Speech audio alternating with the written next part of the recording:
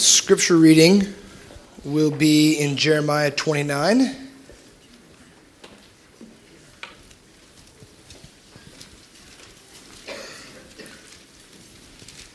We're not going to start in verse 11. I know a lot of you were thinking it. We're actually going to go right before that, and I'd like to start in verse 4. And it says, "Thus says the Lord of hosts, the God of Israel, to all the exiles whom I have sent into exile from Jerusalem to Babylon, build houses and live in them, and plant gardens and eat their produce. Take wives and become the fathers of sons and daughters, and take wives for your sons, and give your daughters to husbands, that they may bear sons and daughters, and multiply there, and do not decrease. Seek the welfare of the city where I have sent you into exile, and pray to the Lord on its behalf. For in its welfare you will have welfare. For thus says the Lord of hosts, the God of Israel, do not let your prophets who are in your midst and your diviners deceive you, and do not listen to the dreams which they dream. For they prophesy falsely to you in my name. I have not sent them, declares the Lord. For thus says the Lord, when 70 years have been completed for Babylon, I will visit you and fulfill my good word to you, to bring you back to this place." And we'll stop there. Let's pray. Father, thank you for your word. Yeah, thank you, as Todd said, is just nourishment to our soul, God. We want to not live by bread alone, but from every word that proceeds from your mouth. And we pray as we see you back in Jeremiah and the word that you've sent to exiles there in Babylon, God, that we would take the truth and the principle of your character, of your word, and how we are to live before you in moments of similarity for us.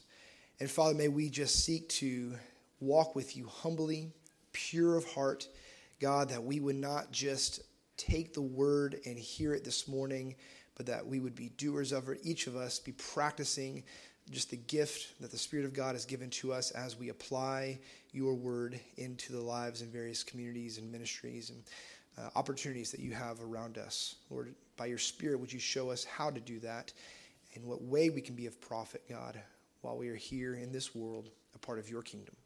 In your name we pray. Amen. You may be seated. I'd like to give that brief introduction of not Jeremiah 29:11, because I was telling some people recently that we had the students, the first years, do their speaking methods class. And if you're alumni, you will remember that fondly with joy. You probably all remember what you did your speaking methods devotion on. And it was a verse that I don't know about you guys first years. I don't know if you all took notice of it, but I certainly did. I think out of the 53 students we had, maybe at least 20 to 25 people used this verse. You know, I like to think of it as like the John 3:16 of the Old Testament. It's just the one that you memorized, you know. If you have Instagram, maybe it's on your Instagram bio. I don't know. Maybe it's your life verse. That's a verse that we are very familiar with. And the truth of that, of really who God is, that his plans are good, and we'll talk about that. But the verses that I read were actually brought to my attention by my faithful wife. One day I came home from work, and she said, "Have you ever read Jeremiah 29? I was like, "Yeah, verse 11. You know, I know the plans that God has me." She's like, yeah. "But have you read like what's before that?" And I was like, "No." I've never read actually that. Well, I mean, I probably read the chapter, but I've never stopped to take notice of it. And she's like, look at what it says. And so she starts, going through it, and what I want to talk about today. And I thought it was so good and so rich, and I had never seen that before. And as she walks down the aisle, just to give attention to her, that she really is really is the reason why this has been on my heart. And so I really just want to praise God for the faithful women of Scripture. You know, you have the Hannahs, the Abigails, the Mary, the Elizabeths, but you also have the Jules and the women of this church, and just what the Lord is doing in your life and the impact that you have on us is tremendous. It's really something that God has been teaching me a lot, and hope I can communicate this to you in a simple way in which reflects Christ. So let's come back to the word here, Jeremiah 29. We're going to also be flipping to the New Testament a little bit, into Philippians and 1 Timothy, so you can have your finger there. But just the first two observations I just want to make here, very, very simple. And it's this. Starting in verse 4, God is speaking to the exiles, so those who have been taken into captivity away from their homeland. Exile is a word that if you're reading from the NESB, you're not going to have that word in the New Testament, but the ESV does in 1 Peter chapter 2, where it's exchanged for strangers, sojourners, aliens, not fugitives. There's another word there, and then you have exile. So all those words kind of have commonality: strangers, sojourners, aliens, not the extraterrestrial, but the one, this is not your home. They are in a place, they are in a land that is not their home. God did not rescue them out of Egypt to bring them into Babylon, but into the promised land. They're exiles here. And how did that happen? It says to the exiles, whom I have sent. This isn't something that has happened to these people in which is outside of the plan of God, outside the hand of God. Actually, this was the very plan and purpose of God to bring them there after their disobedience, after their purposeful setting up of idols, setting up of different images that they worshiped, after God has said, do not forget to remember the Lord your God who rescued you. I am the one that will bring you to this land. I will be the one that will fulfill my promise to you. And they said, thanks, but no thanks.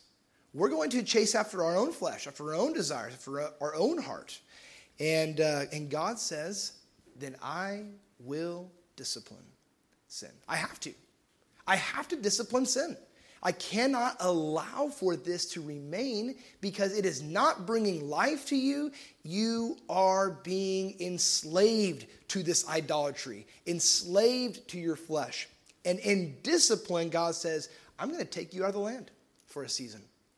Now we know, just to fast forward, God is going to remain true to his word. He's going to bring them back. He says in verse 10, after 70 years are completed, I will bring you back. This isn't punishment. This isn't saying, listen, you had it, now you lost it. You had your shot, you missed it, and now it's done.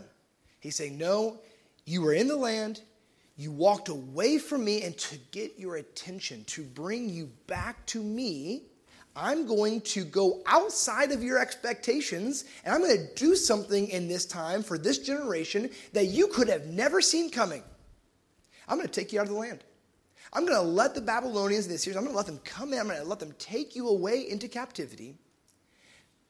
But I will bring you back. That's the full circle of discipline. That's the kind of difference between discipline and punishment, right? There's going to be a way forward. It's not just assessing sin and bringing about due discipline or due law. It's saying, this is what you've done and this is the consequence of it, but actually we're going to move forward from that as I bring you back into the land there. So one, this is something that God has done. It's something that God has initiated to get his people's attention, and he is doing it through discipline. Not through the great God of love, right, that we speak about, the great God of grace. He is love as he disciplines, as he gives a hard word. And that's a hard season as a parent now. That's something that Jewel and I are really experiencing, how to love our children by disciplining them. How to communicate that I love you as I have to assess and I have to respond to your disobedience. And it's part of those growing years. Scripture says that it's good. If a father does not discipline his son, he does not love him. Right? And so I'm in that season with Callum where we are disciplining him, and I grab his little face and those massive blue eyes, where I try and like avert, not look at me. And I'm like, Callum, I love you so much because I know if I allow this sin to remain in your heart, it is hurting you. It's going to rot you from the inside out. And if I want anything, it is not that in your life. Now, we also know I've been using this verse a lot because discipline is something that Jewel and I are talking about quite a bit. And, we have 3 kids in about 3 years. And so all this is very new and all of them are different. And something we're seeking, wisdom in a lot and just asking the Lord. And I think of that verse in Hebrews says, earthly fathers discipline their children as what seems best to them in the moment. With the reality of, we don't really know if this is working right now. We don't really know if this is getting or communicating the right message. We don't know if as we practice this, if really Callum or Brielle, understanding this. The other day, I had Callum and he had disobeyed. It's probably something about whacking Joel in the face or something like that. And so I take him in and, explain to him what he did and then what the consequence is. And I said, I have to give you a spank. And he looked at me and said, no, 2 spanks. 2 spanks. I was like, is this not effective? Is this not the right way? You're asking for more. It's one of those moments of like, God, do I need to do something else? Like, is this not the right way of communication? I was like, no, Cal, I'm only going to give you 1. I guess you can call it grace, that we're going to give you 1 spank instead of 2. Is this working? That verse in Hebrews goes on to say, but God's discipline is always right. It's always good. And it is perfect. He knows in his discipline what will get our attention and what will really turn our eyes to see sin for what it is and to see his holiness for what it is. And then the question is, will we let that discipline abide in our heart? Will we allow it to have a place? He says, if it does, if you allow it to have a place in your heart, then there will be the peaceful seed of righteousness that will grow and will bear much fruit. If we allow discipline to have its place. Not to reject it, not to run away from it, right? Not to escape it, but to allow it to have its place. It will bear much fruit. What does that fruit look like in a moment of discipline, in exile, to the people of God? It's actually remarkably normal. That's what I want to bring our attention to here in Jeremiah. He says in verse 5, the second thing, so it's God's word speaking to his people. He's not forgotten his people. He's not just left them there. He's actually communicating to his people while they're in exile here. While their expectations are completely out of whack of what God is doing, he speaks to them with words of encouragement and exhortation, how to receive discipline and to bear fruit. And he says in verse 5, build houses and live in them.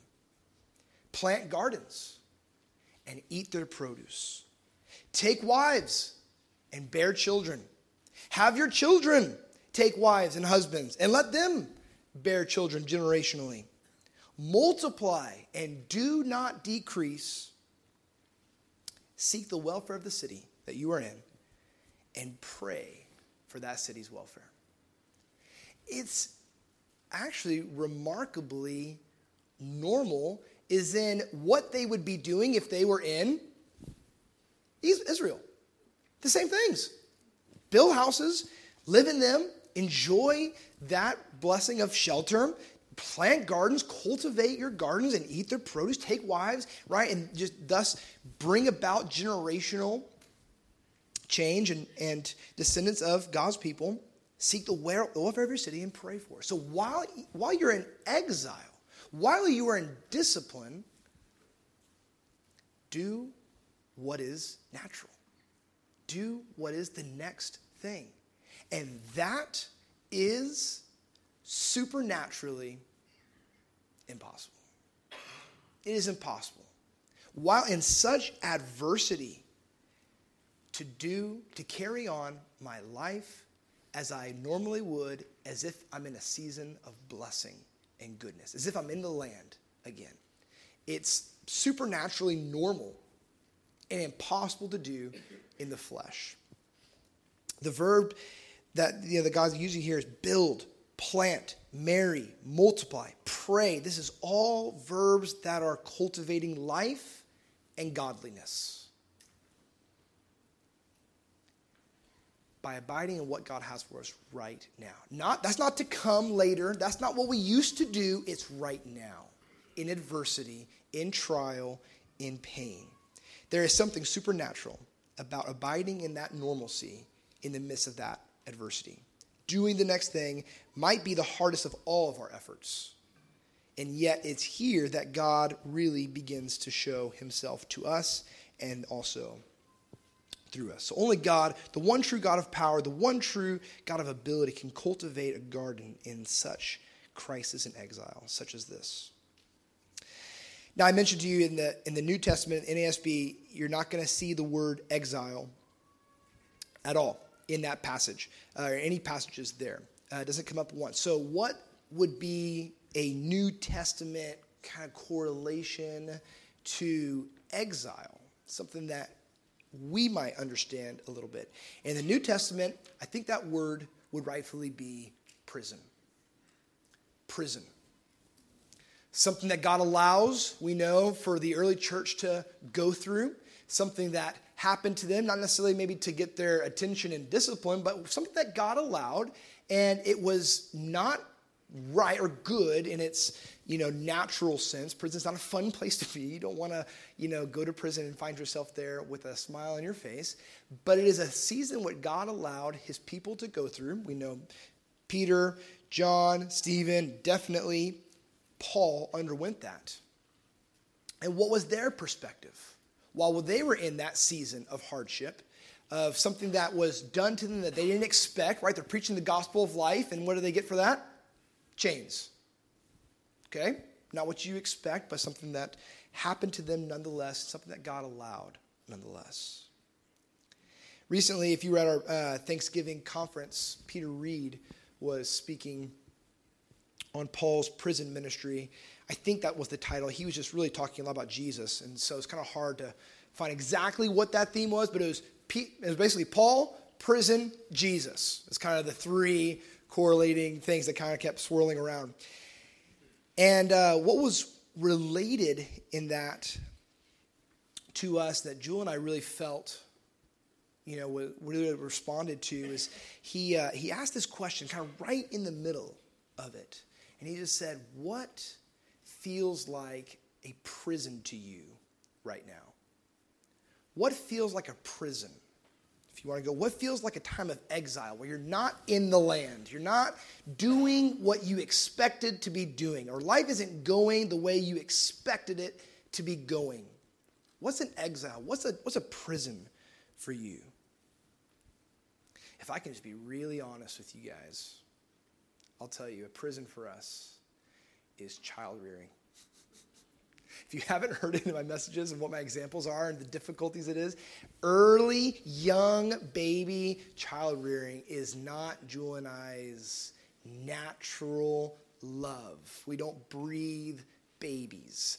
Jewel comes from a large Mennonite family. That can either go one of two ways. Either I want to replicate that in my life, or I want to run from that in my life. It's usually the two responses from the Mennonite background. And she was on the run from that side of things. Baby's not something that we, necessarily loved. And my sister, who's 27, maybe, something like that, was the youngest in our family. And so I never was around babies. No one really had babies when I was at Bible school, and so babies are foreign objects to me. Scary things in my life, that when I first came into it. And if you've had babies, or if you've seen babies, or if you're students and you've seen Jewel and I, right, they require a lot of attention. There's crying, there's sleeping, there's feeding. It's just constant. Then you have 3 in 3 years, and all of a sudden, we weren't playing volleyball as much as we would like to. All of a sudden, we weren't going on dates as much as we would have liked to. All of a sudden, I can't just pick up and answer Tylen's text to go play golf as much as I want to. Right? All of a sudden, there's a lot of things where we realize we are not doing that we would love to be doing right now. And it's easy to look at those children and say, it's your fault. This is because of you. It's hard to do that when you look at Joel's little face, Because then you realize when you look at children and you're with them, it's simultaneously that God never speaks one negative word about a child. They're never a burden to him. They're never an issue to him. Even in the time in the Egyptians, in the time of exile, you could call it, slavery that the people of Israel were in, with the midwives were not getting there fast enough to, get to the Hebrew women who were having birth, who were giving birth to the kids. It said God saw their faithfulness, and in the time of persecution, he multiplied their families as a gift to them.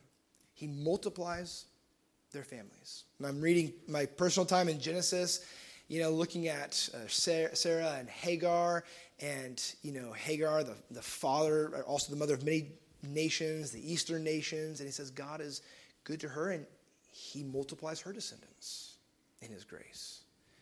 Right? He does just the same to Ahimelech there in the beginning. He multiplies his family. Children are always seen as a gift. So it's not that in reality that they are a prison. They're not a prison.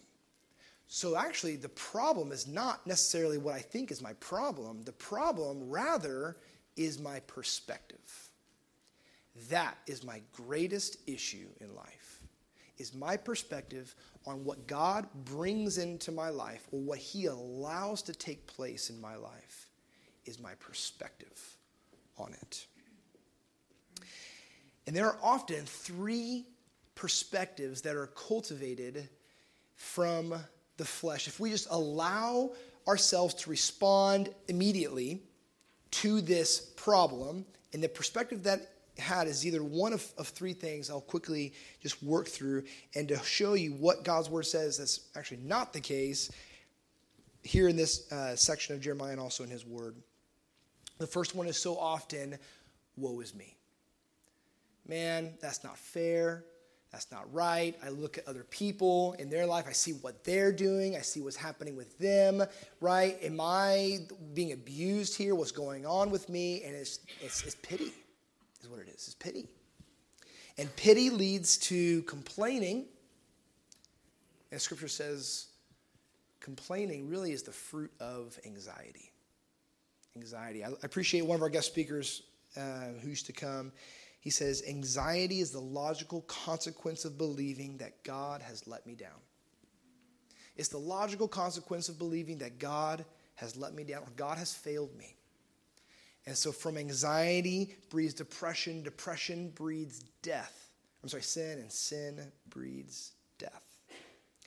It's why Paul has to supernaturally command the Philippian church to not grumble or dispute.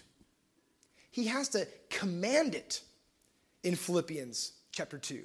Because if he didn't, he knows the fruit of the flesh is to complain, is to say, woe is me, is to say, I wish I was doing what that person's doing, right? And it's believing that God is not for me, that God is not walking with me, that God doesn't know what he is doing in my life. And so he has to say to the Philippian church and to us as a church in general, do nothing.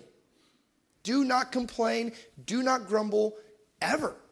It's an absolute statement that he gives there. Do all things without grumbling or disputing, what it says. And then in chapter 4, he follows it up. It's not just abstaining from grumbling, right? It's not just like shoving it under the rug, and just canning it. He says, actually, I want you to go one step further. And in chapter 4, he says, be anxious for nothing, but in everything, by prayer and supplication with thanksgiving, make your request known to God. It would be impossible enough to never complain, to never dispute, to never wish something was different in my life. That would be enough for a lifetime. And then God ups the ante one more. And he says, actually, take that thought captive and then do. What are we to do? Pray without ceasing. In everything giving thanks. Making our requests known to God. Letting our heart be made known to God. And the peace of God, which surpasses all understanding, will guard your hearts and minds in Christ Jesus. And that is what Paul not only says to the Philippians, it's what he demonstrates to the Philippians in his writing. He says in chapter 1, verse 6, that I'm confident of this very thing, that he who began a good work in me will complete it to the day of Christ Jesus. I'm so confident in that. Look at my surroundings right now. I'm in chains to this guard, and yet I don't see it as captivity. I see it as an opportunity. He says, actually, now I have a captive audience. Right? I'm not their captive, they're mine. And the gospel is actually progressing here. And that gives you more courage in how you think of it. He says in chapter 1, verse 21, for to me to live is Christ. Even if the greatest scheme of the enemy did come to fruition, death, that's gain for me. He said, that'd be better for me, actually. I would prefer to die. But actually, it's more of a sacrifice if I live and to continue on with you. And so that's what I think God wants me to do. I think I'm going to keep on living as a sacrifice for you all. Who says that? That is more of a sacrifice to live than it is to die. That is the supernatural change of heart that God has done while he is in prison, while he is in a moment, a time of adversity. He says, I think it's 12 times in the book of Philippians, either rejoice or joy. And he says in chapter 4, rejoice in the Lord. Again, I will say rejoice. Just in case you missed it. Again, I'll say it. Rejoice.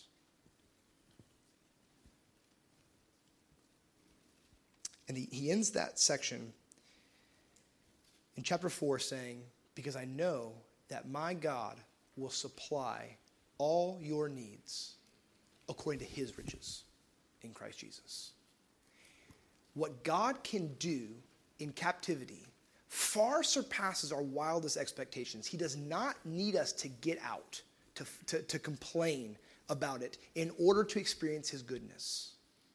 No, actually, he needs us to take those thoughts captive to abide in the Lord, which is not, that's normal Christianity. In adversity, to choose to be thankful for what God is doing in my life and to continue to build, to continue to plant, to continue to pray, to continue to seek the betterment of those around me.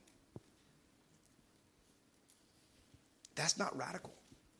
That's normal Christianity. That's the life of Christ on display.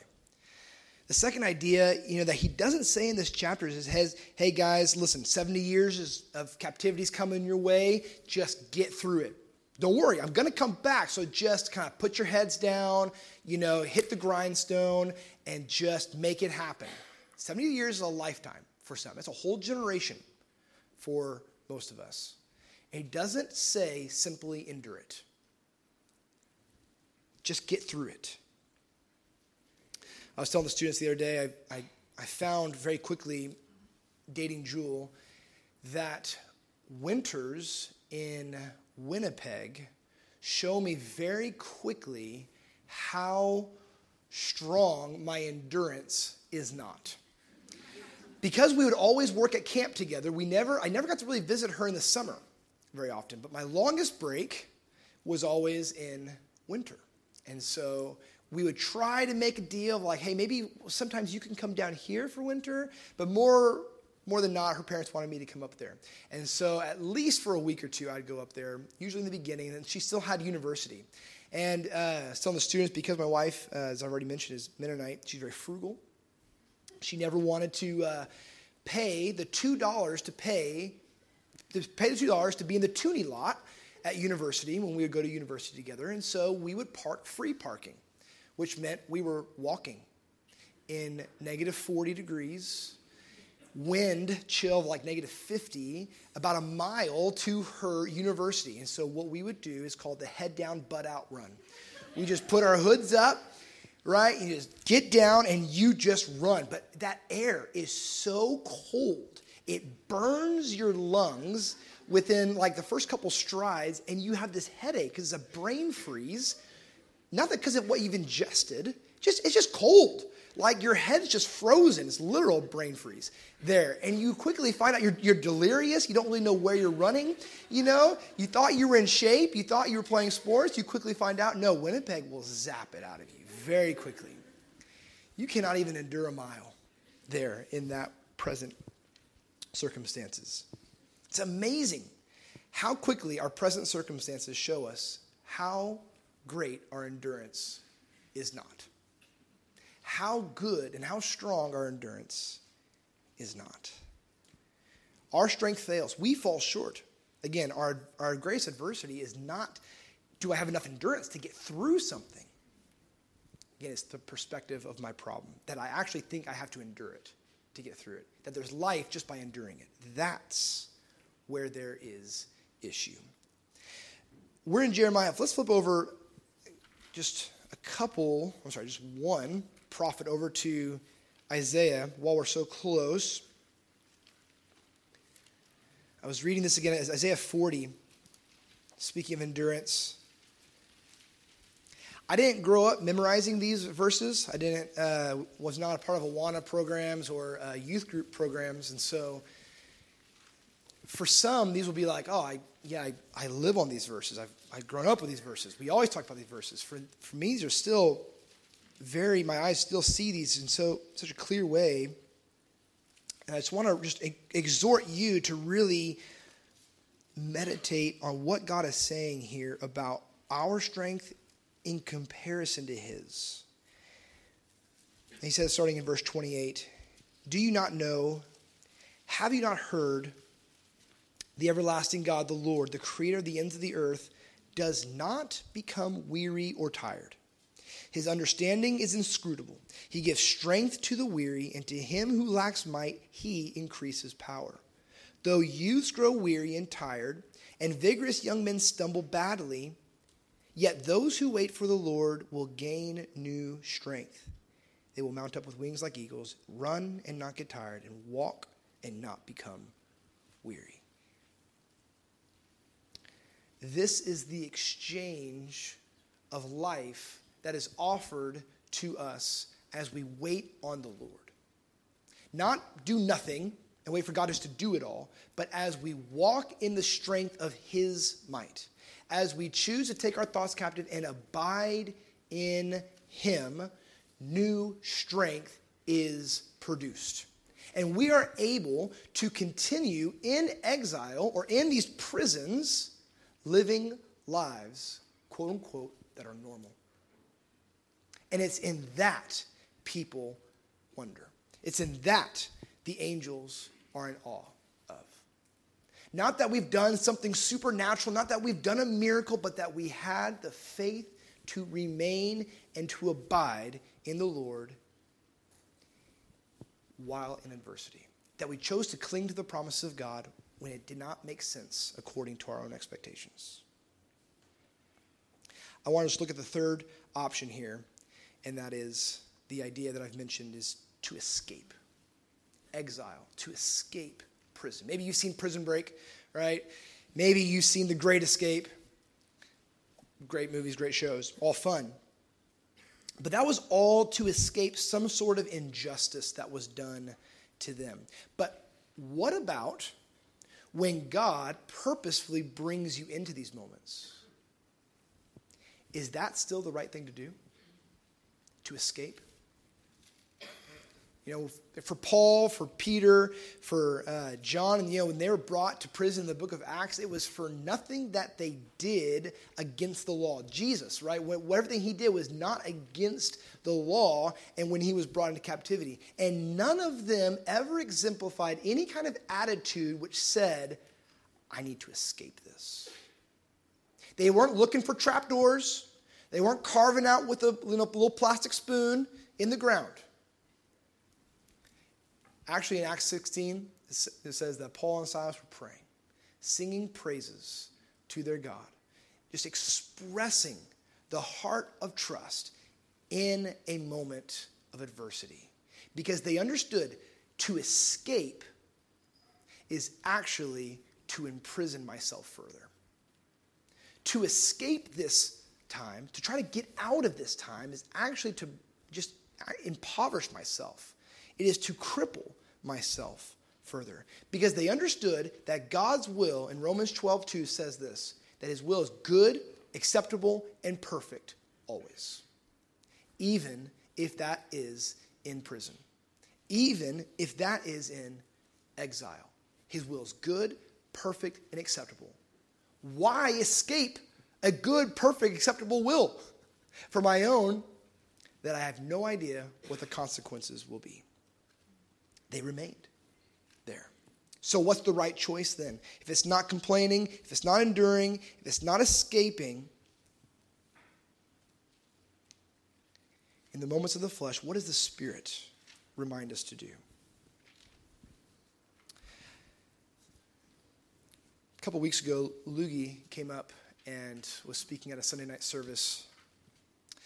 And it was good for me to be there because I had Lugie as a second year. And he was my teacher. And we had, just me and Ryan had some great times with him and just sitting under his teaching and just talking about life together. But it was always some of the illustrations that caught me off guard with Lugie. And they were always so just easy to relate to. And there was an illustration that he made about a rat and a plane. And I never heard this one in my years at His Hill with him. And so I give credit where credit is due to Lugie on this, but it has really stuck in my mind a lot. And it was about this guy at the very beginning when the planes were just becoming operational, still very mechanical, not as technology-oriented as they are now. Autopilot was not a thing. And so you had the strings that were attaching to the joystick and the rudders, and if you pull one, you could literally look back and see how it was operating the plane. So the pilot gets up into the air and he feels something on the joystick. It's kind of shaking, it's kind of scratching, and he's looking around, sees nothing on the joystick, so he looks in the back, right, where he sees the open cockpit completely exposed, and he sees a massive rat on there, chewing these cords or chewing these ropes there. And he thinks to himself, well, I could let go of the joystick, climb in the back, grab the rat, throw it off the plane, problem solved. But then the joystick has no autopilot.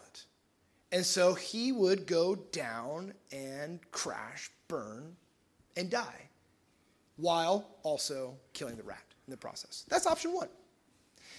Second option, he could say, well, it's not actually that big of a problem. I'm just going to believe that this rat is not as hungry as he thinks and not as determined as he is, and I'm just going to remain. I'm just going to grab the joystick. I'm just going to ride this thing out, whatever happens. But we know mice and we know rats. They are the most determined creatures in the world. If they are chewing on something, they will find its completion, right? And so if he was to do that, then he would surely lose control. The rat would chew through the rope and the cord. He would go down, have no more joystick control when he tries to land, and he would crash, burn, and there's death there. But he's a smart pilot, and he remembers something about this world that God created. He says, the higher you go, the more altitude you gain, the colder the air becomes. And so he ascends. And in his ascension, the air gets colder, and he regains control of the joystick, and he looks back, and he sees the rat has frozen. Problem solved. The answer was to ascend. The answer was to ascend. Colossians chapter 3 says, if you have been raised up with Christ, keep seeking the things above where Christ is, seated at the right hand of God. Set your mind on things above, not on things that are on the earth. For you have died, and your life is hidden with Christ in God. Set your mind on the things above. It's the ascended perspective that allows us to abide, to bear fruit, to build houses, to do what is normal in the midst of exile and prison. To live life doing the next thing that is supernaturally normal only comes by the perspective that sees, that fixes on, that abides in Christ. You have died, and dead people don't escape. Dead people don't complain. Dead people do not simply endure, for they are dead. It is the life of Christ which is at work in us. When that is cultivated, not only do we remain true to the promises of God, but we remain as ambassadors of that one true living God while in prison, while in exile.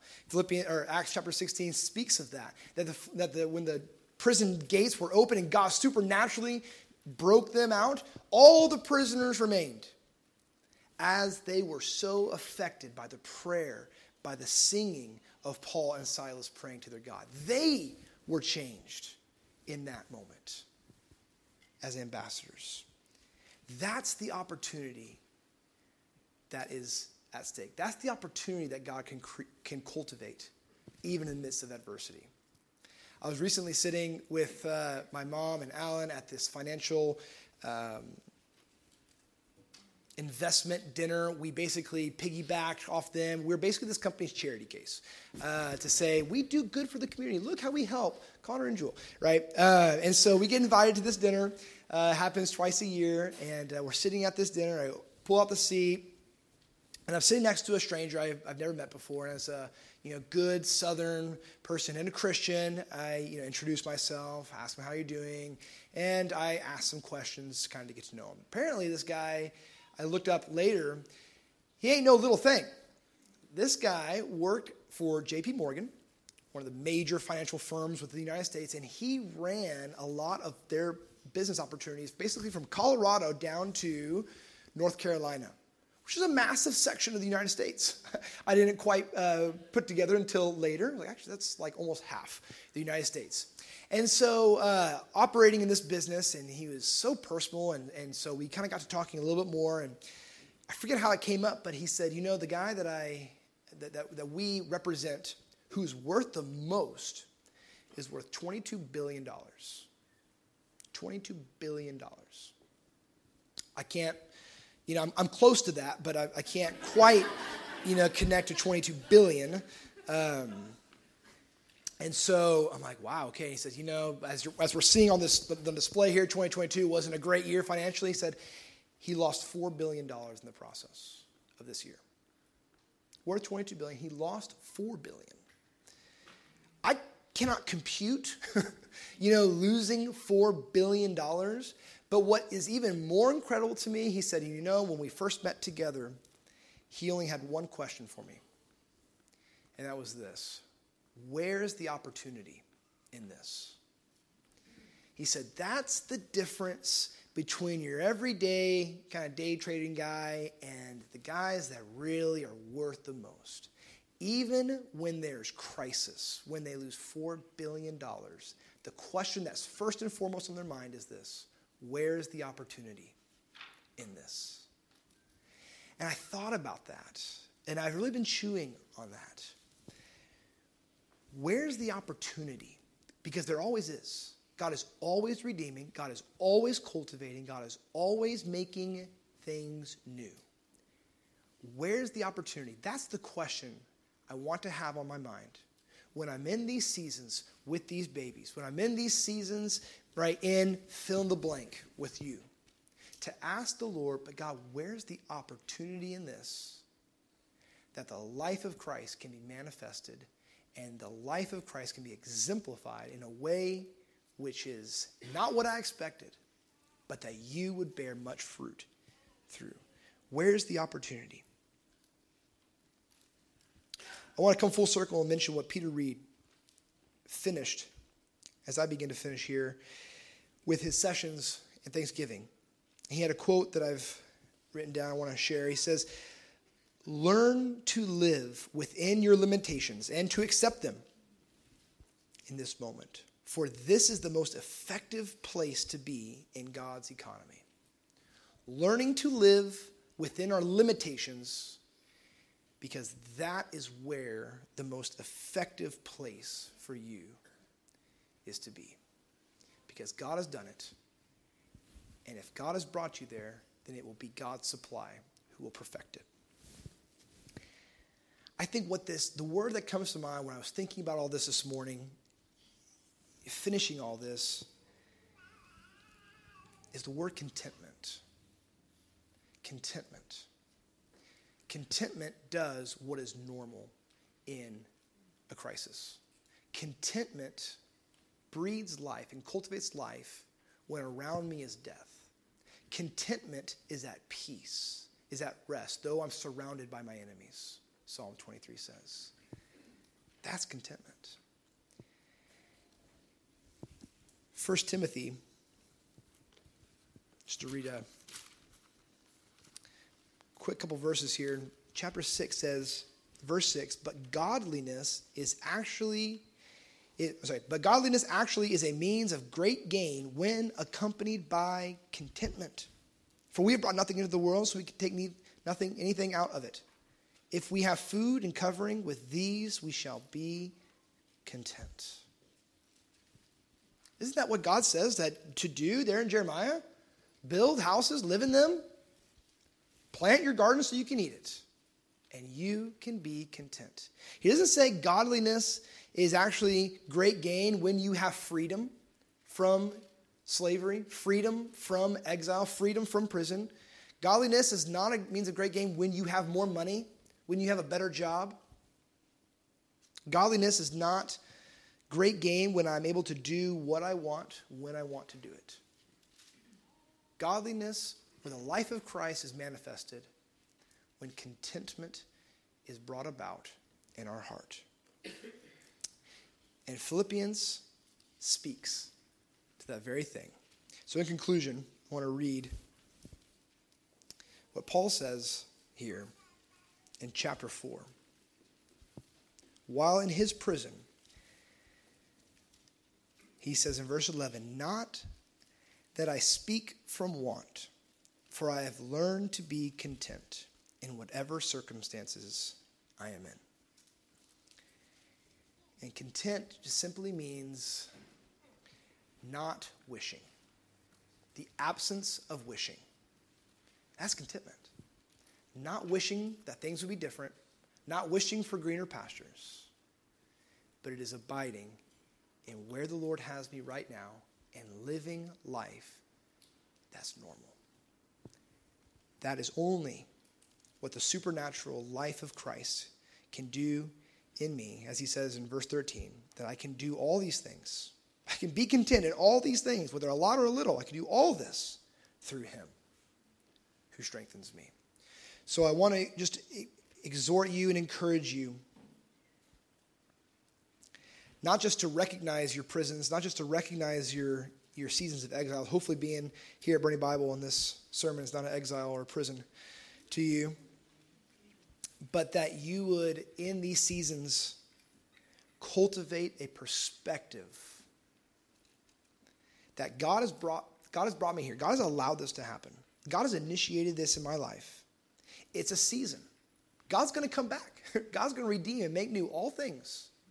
The end of that section said. And within that constant change of seasons, there is the changeless one. And to abide in him will breed contentment in our hearts, that we may be ambassadors of Christ in every season, in every possession that we're given, in truly all things. Let's pray.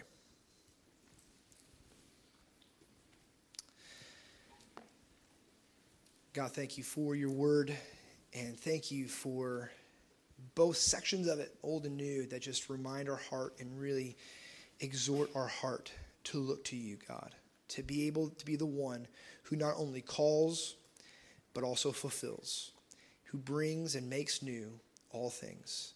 God, who is constant, who is changeless, who is consistent and faithful, and often our flesh's faithlessness. God, I pray that we would not escape, endure, complain about whatever season that we find ourselves in, Lord, but by the Spirit of God living in each of us, and to remind each other, God, that we would have the perspective that allows our eyes to ascend to heaven and sees you, to truly remain and abide in you. God, in return, that you would bear the fruit of contentment in our life. That godliness is seen by our contentment in these seasons. And that this world may see that there's a difference, that there's a change in us. That they may see Christ. That they may bear fruit that is glorifying to your name. God, again, this is only something that can be done and accomplished by your strength, by your life in us. May you convict us to open our hands, God, and allow you to build, allow you to plant, and allow you to cultivate, even in this adversity that we may find ourselves in. It's in your name we pray. Amen.